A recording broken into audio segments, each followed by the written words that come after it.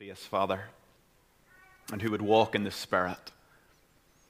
And for ourselves just now, Father, as we come to look at your word together, we pray that with the help of the Holy Spirit, we would be open and attentive, and we would hear together what your Holy Spirit wants to say to us through your word. Help us not to be closed, but to be attentive. And Lord, in this moment, we pray that you would come and unsheath the sword, the living word, and do your work in our lives for Jesus' sake. Amen. Well, please do open back up your Bible to Revelation chapter 2. We're looking at verses 12 down to 17, this letter addressed to the church in Pergamum. As you turn there, let me quote a quote that I heard once, and I think it's very good. It's rightly been said that living the Christian life is a lot like riding a bike. If you're not pedaling, you're either slowing down or you're going downhill. In the letter addressed to the church at Pergamum, we learn that this church was at risk of spiritually slowing down and going downhill. Over the past few weeks, we've been looking at these 7 letters to the 7 churches that open the book of Revelation. In these letters, we see Jesus giving spiritual direction and encouragement and correction to local believers in local churches. And we know that the directions and corrections and encouragements that Jesus gives in these letters, they are to have a profound shaping influence on us. In fact, they're to have a profound shaping influence on every local church down through the years. 2 weeks ago, we looked at the letter to the church at Ephesus. And we learned there from Jesus that we must beware leaving love behind in our pursuit of orthodoxy, faithful Christian living. Last week, we looked at the letter to the church at Smyrna, and we learned from Jesus that our calling is to be faithful as Christians, even when everything in front of us seems hard. And this week, in the address to the believers at Pergamum, we're going to learn about the importance of pressing on, pedaling on, and not growing slack in our fight against sin and our effort to pursue godliness. If the Ephesians were told to watch out for lovelessness, and those in Smyrna were told to watch out for persecution, those at Pergamum are told to watch out for complacency. Jesus' message to the church at Pergamum and to us this morning from this section of Scripture is this: beware spiritual complacency. It will make you stagnant. Keep pedaling. Keep pressing on towards greater godliness and maturity. Now, this is a message we each need to hear as individuals. We can easily grow spiritually complacent and get into a kind of cruise control mindset in our Christian lives. We need to hear this encouragement from Jesus to keep pressing on. But we also need to hear this encouragement corporately as a whole church this morning. For like the church in Pergamum, we have recently experienced some encouraging renewal and growth. We've been through some hard times, but we have emerged and are in an encouraging place. But we must be really careful here corporately at Great Vic that we don't rest on our laurels and get complacent in our ongoing fight against sin and our pursuit of godliness. We don't want to become a cool place to be, a buzz church where everyone just wants to hang out. We want to be a people on fire for God, passionately pursuing godliness.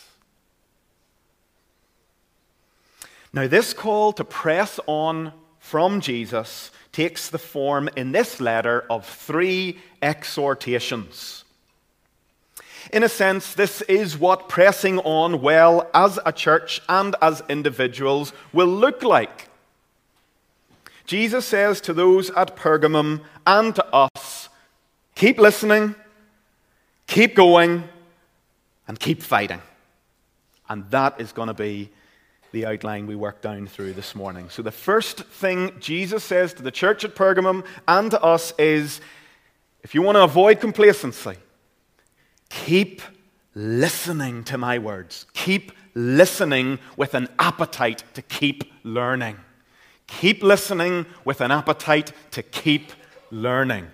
One of our members, who is in Kenya at the moment, often says, Steve, I love coming to church to learn. It will be a sad day if I come and think I've nothing left to learn. Now, this often encourages me because Yanni is in her 80s and she still comes to church hungry to learn and to grow. Well, Jesus wants his people at Pergamum to keep listening to his words with an appetite to keep learning. And we see this in a couple of places in this letter. First, we're told right at the beginning in verse 12 that these are the words of him who has the sharp, two-edged sword. Now, this does not mean that Jesus has a literal sword in his hand. This description of Jesus is lifted out of chapter 1, this majestic vision of Jesus, where we read in chapter 1, verse 16, from Jesus' mouth came a two-edged sword. This is a figurative way of speaking of the efficacy and power of the words of God, the words of Jesus Christ. His word comes forth from his mouth with power. In Hebrews 4:12, we have a similar commentary. We read that the word of God is living and active, sharper than any two-edged sword, piercing to the division of the soul and of the spirit, of joints and of marrow, discerning the thoughts and intentions of the heart. Jesus' words are like a surgeon's scalpel. They cut deep, but they cut in order to heal. Jesus' words, we're told, search us. The heavenly physician searches us by his word, searching out sinful thoughts and attitudes that lead to ungodly living. He searches us by his word. Now, Jesus is described at the head of this letter like this, the one who has the sharp two-edged sword coming out of his mouth, because he wants the believers at Pergamum to be attentive, to be open to the words he is speaking. He is saying in this introduction, I am speaking with my words of power, words that are searching, words that get things done. You need to be sitting up and listening. Jesus has important encouragements to give to his people, some important corrections to make for his people. And he wants them to be attentive and hungry to hear. Complacent Christians are dull of hearing. They're not hungry to hear the word of Christ anymore because they've got complacent. They just come to church, listen to the sermon, hope it's not too long, and they get out of there and go on their way. Now, the second way we see in this introduction to the letter that Jesus desires for the people to be attentive is in this refrain that we have heard already in the other letters, in verse 17. He who has an ear to hear, let him hear what the Spirit says to the churches. So, highlighted in this letter is the power of Christ's word. And then once again, this refrain, this exhortation, make sure you are listening personally and longing for the Spirit to speak to you through these words of Christ. Jesus says to a church at risk of complacency, you've got to sit up and pay attention to my words. Don't get lazy with this. And I just want to ask, right at the outset of this message, are you listening attentive to the words of Christ? Are you listening, not just on Sunday, but tomorrow through to Saturday and until we meet again, God willing, next week? Are you a person who in your day-to-day life are open, hungry to hear, attentive to what God is speaking to you through the Spirit, through His Word? Now, hear what I'm not asking. I'm not just asking, are you reading your Bible? There's a world of difference between just reading your Bible as a chore and reading with a hunger in your heart to hear the Spirit speak to you. A world of difference. Are you hungry to hear God's voice as He ministers through His Word? The Spirit unsheathing the sword and making the Word live to you. Live! It comes alive as you read. It does something in your life. Do you not want that?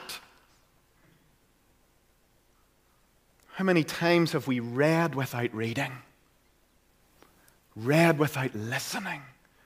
Read without even an expectation for God to speak to us in a wonderful way through His Word?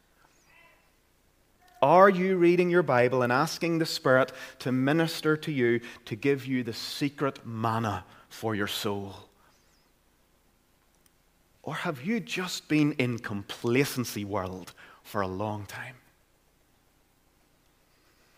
One of my favorite authors, the late Jerry Bridges, has stated, there is absolutely no shortcut to holiness that bypasses or gives little priority to a consistent intake of the Bible.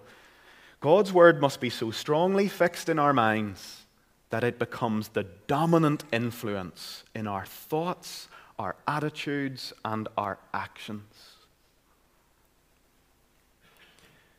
So right at the head of this letter, I think the message is loud and clear. Jesus is saying to the believers in Pergamum and to us, keep listening with a hungry attentiveness to my powerful words. The second exhortation Jesus gives then is this lovely encouragement to the believers and to us to just keep going, keep persevering. That is, keep walking by faith and not by sight. Keep trusting me. In verse 13, Jesus speaks this lovely word of commendation to the saints in Pergamum. He says, I know where you dwell, where Satan's throne is. Here again, we see these really encouraging Two words that we've seen in the other letters, Jesus speaking to a beleaguered, weary people saying, I know. Jesus is saying here to those in Pergamum and to us, I know the context in which you're trying to be faithful. I know your context. I know what your marriage is like, or I know what your singleness is like. I know what life's like for you at home as you try to be a faithful Christian. I know what your context is like at school and at university. I know what your context is like in your workplace. I know all your colleagues. I know how you feel afraid. I know the intimidation. I know the exhaustion. I know all about it. I know the challenges that come for you in your specific context. Twice in verse 13, Jesus says to his people that he knows that they're living in the place where Satan is, where Satan's throne is. Now, I want to just think about this for a moment, because this may refer to the fact that Pergamum was the first city in Asia Minor to build a temple for emperor worship. It was one of the leading centers for this idolatrous practice in the Roman Empire, worshipping the Caesar as a divine lord, saying Caesar is Lord. Pergamum was a center for this, and that may well be one of the reasons why Jesus is saying, I know all about your context where Satan is right in the midst of all that pagan immorality. But I think this actually is Jesus speaking more generally than that, and I want to take a moment to explain what I mean. Paul refers to this present age that we are in as the present evil age in Galatians chapter 1 verse 4. So since the fall, fallenness and sin has entered into this age. We are living in a cursed, fallen world, an age that will eventually die away. In 2 Corinthians 4, Satan is referred to as the small g god of this age. In Ephesians 2:2, he is called the prince of the power of the air, the one who governs this world of fallenness. So in many ways, this fallen world is the place where Satan dwells. In Revelation 12, we will actually read of Satan being thrown down to the earth, and there he will make his home. The coming of Christ then, the incarnation, life, death, and resurrection of Jesus, we could say was an inbreaking of the kingdom of God into this present evil age. This was the age to come, the kingdom breaking forward into the present evil age in Jesus. That's why he said, the kingdom has come in me, in my coming into the world. This is the kingdom of God breaking into this present evil age. We say that the coming of Christ was the inauguration of the kingdom of God. It was the beginning of God's kingdom coming on earth. And so the kingdom has come already, but we know it hasn't yet come in all its fullness. That day awaits when Jesus will return. We know that now sin has already been defeated by Jesus' death on the cross and his resurrection, but we do not yet see the fullness of that victory. We have, we're told, the first fruits of the Spirit, but not yet the fullness of the Spirit that we will enjoy in the new heavens and new earth. And so we can say that we live in the already not yet. We live in the kingdom of God. We've been transferred out of the present evil age into Christ's kingdom, and yet we still live here in this fallen world. We already live in the kingdom, but we still live in this world of fallenness. This means we are a people living for the kingdom of God, living salt and light lives in Satan's backyard. We are a people of the kingdom on a mission to see people transferred out of the domain of darkness, the present evil age, and into the kingdom of God's beloved Son. And Jesus is saying to those in Pergamum, I know the context in which you're trying to be faithful. A fallen world, a place where Satan is. And this means it's a place where there are unseen spiritual forces at work trying to make living for the kingdom hard. Last week we saw Jesus saying that Satan was stirring up persecution for the believers in Smyrna. And it sounds very much like he's been doing something similar at Pergamum. For here in chapter 2, verse 13, Jesus speaks of this man named Antipas, whom he calls my faithful witness. And Jesus says, even when persecution came to the level amongst you at Pergamum where your friend Antipas was put to death, you all kept going. You held fast to my name. You didn't deny the faith. Jesus is commending the believers at Pergamum.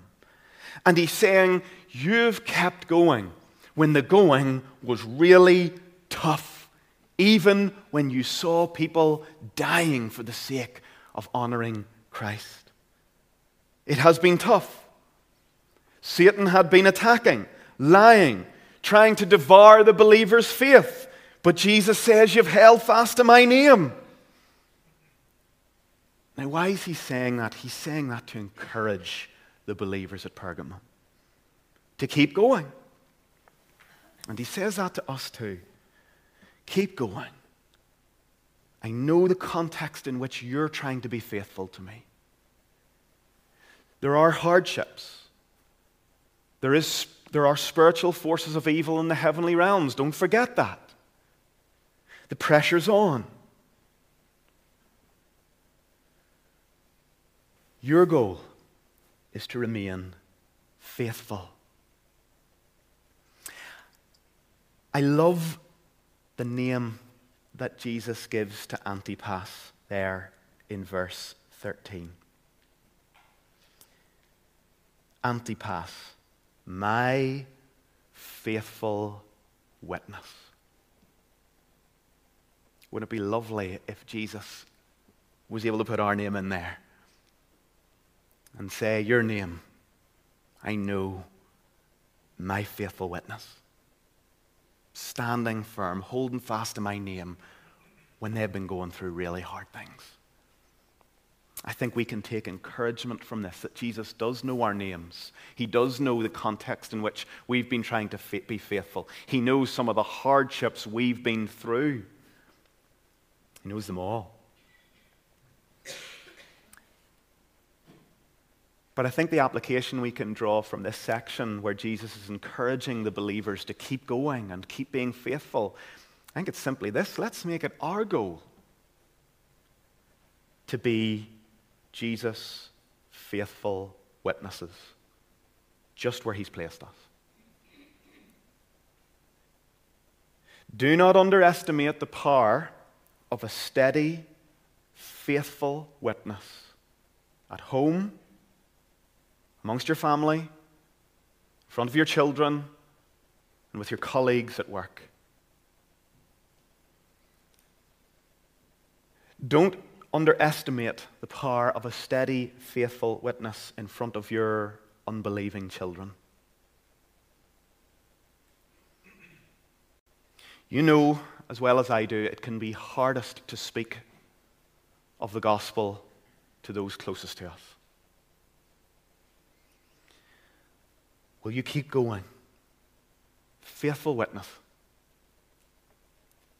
Through the way you live, most of your kids will know what you believe in. They'll know the gospel that you have explained to them. But you just stay faithful, keep praying, keep just trying to be a good witness to them. When opportunities come, carefully take them. Pray for God to raise up others who may be in a better position even to speak to your children than you. But keep going. Keep being faithful especially you parents with young children, maybe doing family devotions, maybe praying for your kids. You just think you're disciplining and fighting a never-ending battle. Just keep going. Steady, faithful witness. My faithful witness. Maybe in your workplace this week, you need to reframe how you think about your job. You've got colleagues around you, people who you're working with. They don't know Jesus. They're still in the present evil age, blinded by Satan. You're there as salt and light. You're calling to be a steady, faithful witness. That means working with integrity, being careful with your words, being someone who's honest, being careful to avoid the gossip culture, being careful to avoid a kind of critical spirit, trying to be salt and light, the positive presence of the kingdom, just where God has placed you. It's no accident that God has put you where He's put you, with your neighbors, with your colleagues. Your calling to work well, absolutely. But also to recognize that your higher calling is continually to be Christ's faithful witness. So keep going, walking by faith, not by sight. So Jesus has said to those in Pergamum, to a people at risk of becoming complacent, keep listening. Keep persevering as a faithful witness. And now thirdly and finally, he says, keep fighting. That is, keep waging war against sin and worldliness. After this opening encouragement and commendation comes some correction in verse 14 for this church. Jesus says, "But I have a few things against you. You have some there who hold to the teaching of Balaam, who taught Balak to put a stumbling block before the sons of Israel, so that they might eat food sacrificed to idols and practice sexual immorality." Now, this is a reference to an event in the Old Testament from the book of Numbers. A king named Balak saw the Israelites approaching on his territory. He was afraid that they were going to invade, and so he pays to recruit a diviner named Balaam to come and put a curse on Israel. This doesn't work because God blocks the curse. But later on in Numbers chapter 31, we learn that Balaam tried to cause the Israelites to stumble by another way. He incited local Moabite women to go into the Israelite camp to seduce their men and to lead them into sexual immorality and the worship of false idols. In 2 Peter 3:15, Peter speaks of those who are drifting away from the true gospel. He says they are those who follow the way of Balaam. They love gain from wrongdoing. So Jesus says, I have something against you. There are some who they're following the way of Balaam. They're following the teaching of Balaam. There seems to be a group of believers in Pergamum who are following the way of Balaam. That is compromising their Christian convictions for the sake of some financial gain. You see, in Pergamum there were what we could call trade guilds or trade clubs. These are different groups. Imagine your employer gathering together all your staff and saying in the first century, right, we're going to have a meeting, and because we want the gods to bless us, we're going to burn some incense and offer some little sacrifices to the gods so that they'll bless us today in our work. That kind of thing was happening, and the believers, it would have been very awkward for them to say, well, listen, I don't want anything to do with worshipping idols and making sacrifices to idols. I'm going to opt out of that. But imagine what that would have felt like. You would have felt, imagine you're doing that at your workplace. You're gathered as a staff to just do a simple little thing. Let's just burn an incense to this God that'll help us. And everyone agrees, but you feel you can't do it because it would dishonor the Lord. You would feel like, it's going to be really awkward. They're going to think that I'm weird. I might not even advance in my career because of stepping out of this moment. It would be awkward. It would be uncomfortable. That's the reality that was going on in Pergamum. But it seems like some of the Christians were compromising their Christian convictions and participating in the idolatry so that they could avoid coming across as strange and avoid missing out on career advancement. The equivalent today might be something like your employer asking you to support Pride Week by requiring you to wear a rainbow lanyard. And your conscience tells you, I don't want to do that because of what that could communicate. But you go along with it because you don't want to ruffle any feathers, and you feel smitten in your conscience because of it. We all know the story of Asher's Bakery and the stand they took and how it was met with ostracism in the culture. Another modern-day equivalent might be like a midwife being asked to participate in putting an unborn baby to death.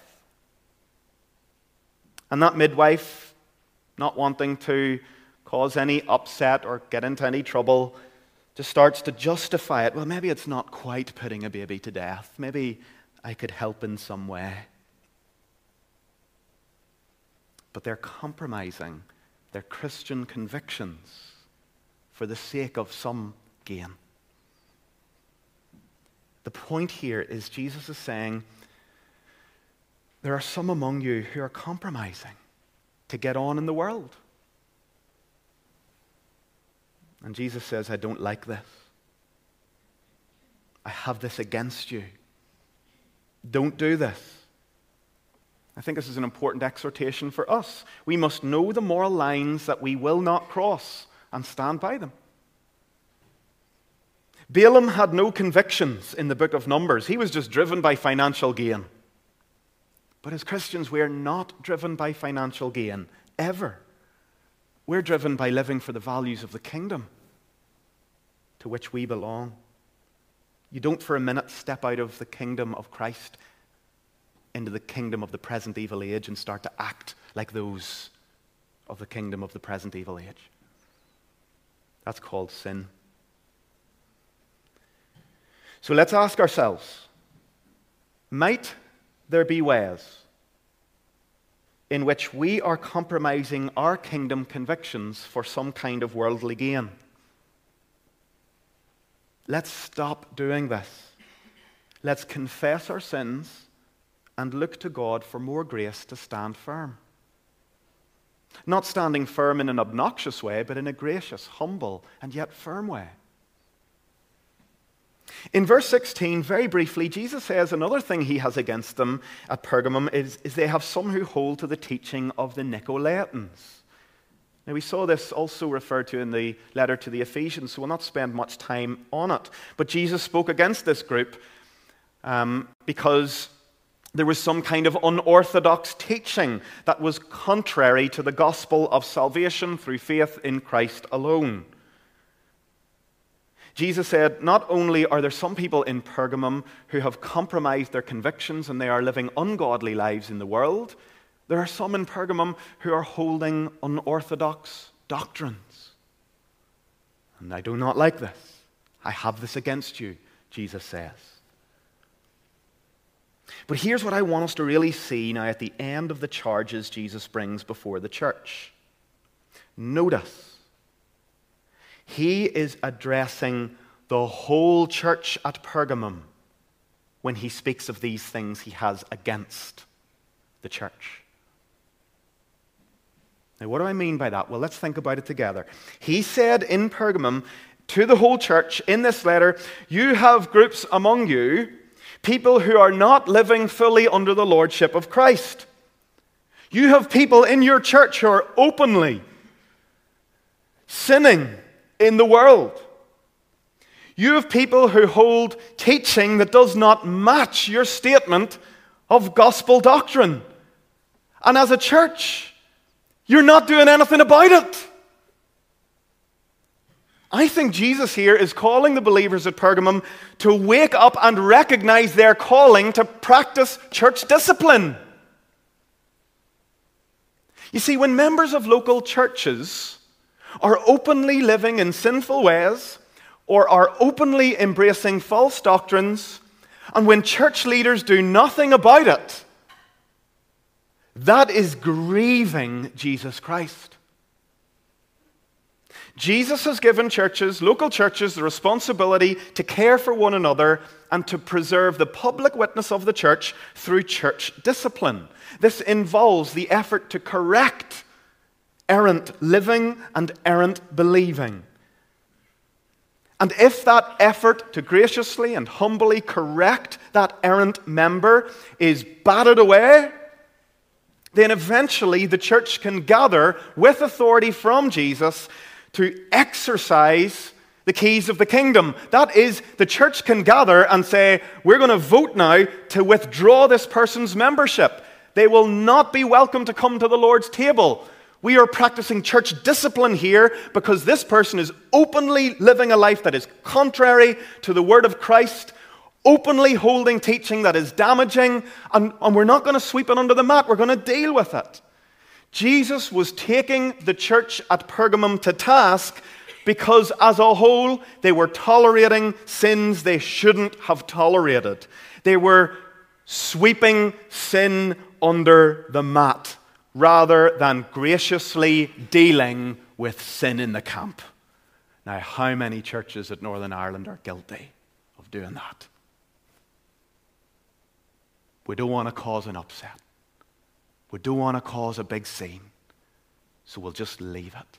And for years, festered, open sin goes uncorrected. That grieves Jesus.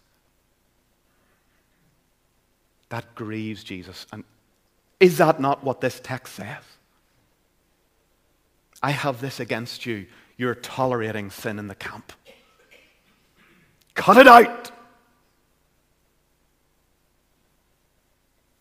And look at what Jesus says if you don't do something about this. Verse 16, therefore repent.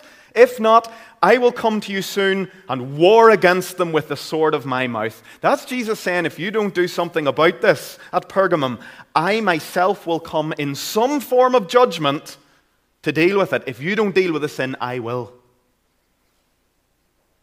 That's solemn. That's Jesus exercising in-time judgment.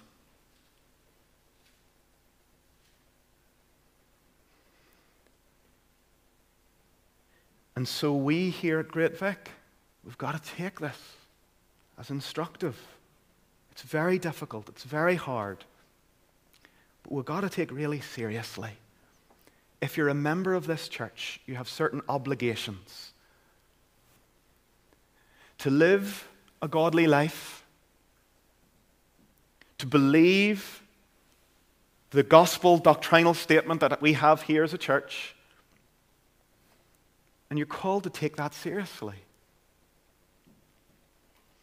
As a church, we are called to look out for one another. There shouldn't be members' names on the rolls, people who are openly sinning or who are believing different things and they just stay there. No, we have to work together to preserve the purity of the whole church.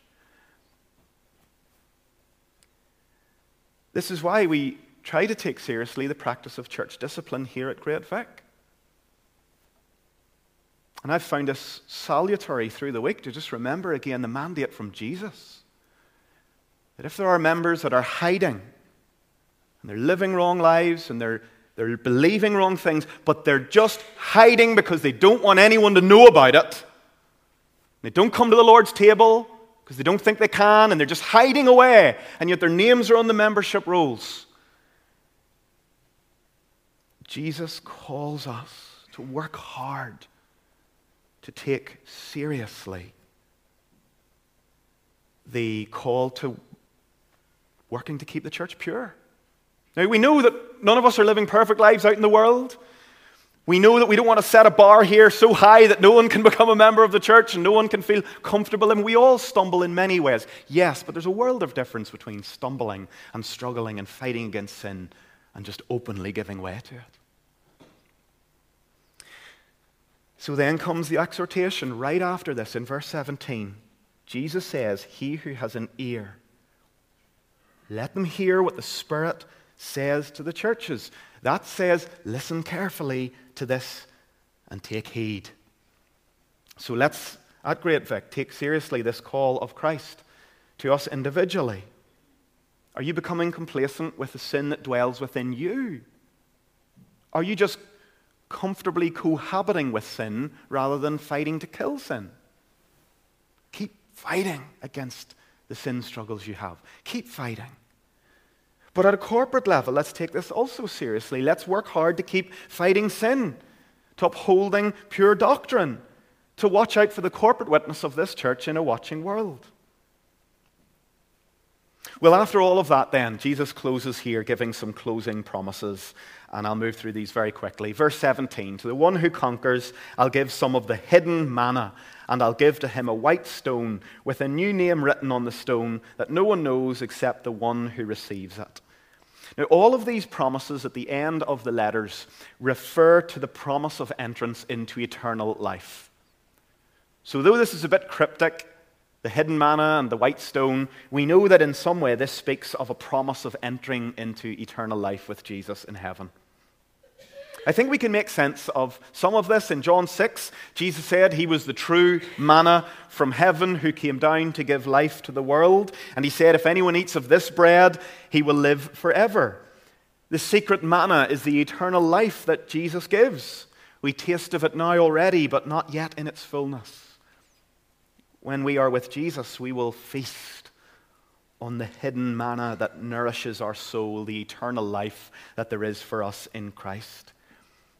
White stones, what do they signify? Well, they were used in the ancient world as a token of admission in the ancient world, like a ticket that would get you into a concert. They were also used when juries in a court of law voted. They would hold up the black stone for a guilty verdict and the white stone for an innocent verdict. The name written on the stone in the context of Revelation is almost certainly the name of Jesus. So this white stone with the name of Jesus written on it, it's actually a beautiful picture. It represents the final vindication, justification, the final vindication of a believer. Not guilty. White stone, not a black stone. Here is what gives you entrance into the new heavens and new earth. Being white in the righteousness of Christ. And I think it's beautiful that the name of Jesus is written on this stone. What grants you access to the new heavens and new earth? Nothing but the name of Jesus. He makes you white. He's your vindication. He's your justification. He alone is your entrance into life. Christ, the bread of life. Christ, our righteousness. And this beautiful picture is given to reinforce the main point of this letter. Believers at Pergamum, believers at Great Vic, keep pedaling. Don't compromise. Don't hit cruise control. Keep pressing on. Keep pressing on and being attentive and listening to Christ's words. Keep persevering in your workplace, in your context, even when it's challenging and it feels like you're getting nowhere. Keep fighting against sin. Keep fighting against worldliness. Keep fighting against the temptation to just cozy up with compromise rather than confronting sin. Keep going. When I came to this church to preach before I was called as pastor, I remember encouraging you all at the end of my message as a church to keep going. I don't know if many people were there. That was over, I think, 8 years ago now. And I stepped off my notes and I just looked out at the church that was gathered there 8 years ago and I just said, keep going. Keep going. Great Vic, keep going. And then I said these words, I firmly believe God is not finished with this church yet. And in that moment, I experienced a call to come to Great Vic. And this is the same message that I want to close with this morning in light of Christ's letter to Pergamum. Great Vic, let's keep going. Let's keep pressing on towards greater godliness. Let's keep listening attentively to Christ's word. Let's keep persevering and encouraging one another as a whole body. And let's keep fighting against sin and worldliness so that we can pursue godliness.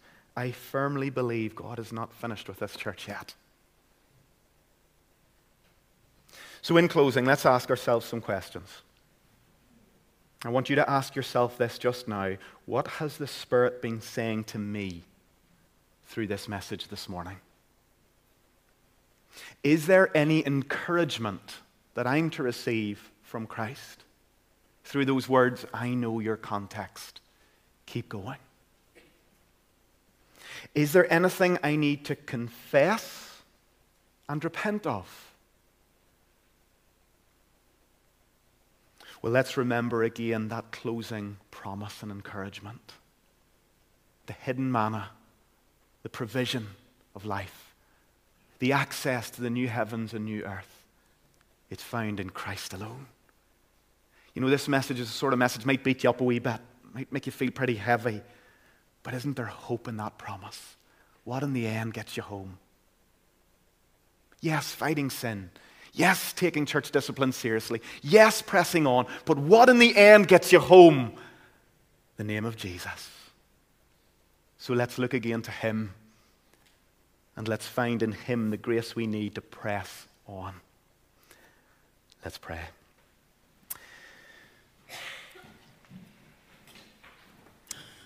Father, thank you for the opportunity to just sit under your word and under this direction of Jesus.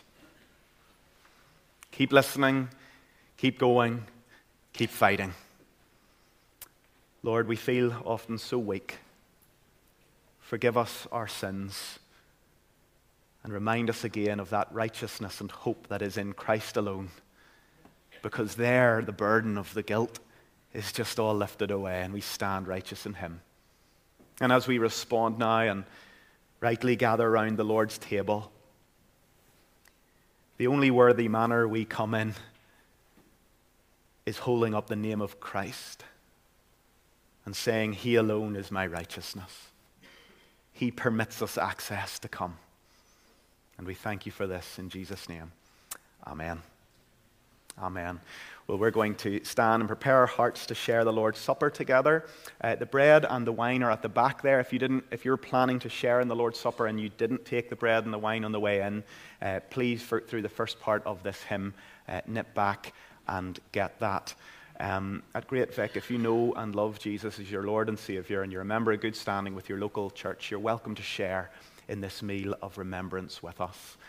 If you know and love Jesus, do share in this with us. If you're here and you're not a believer and you can't share in this time, just take a moment to reflect. Observe what's going on and think and ask yourself, what's holding me back from trusting in this Jesus? As we prepare our hearts, we'll stand together. We'll sing this lovely communion hymn, Behold the Lamb. Let's stand and sing together.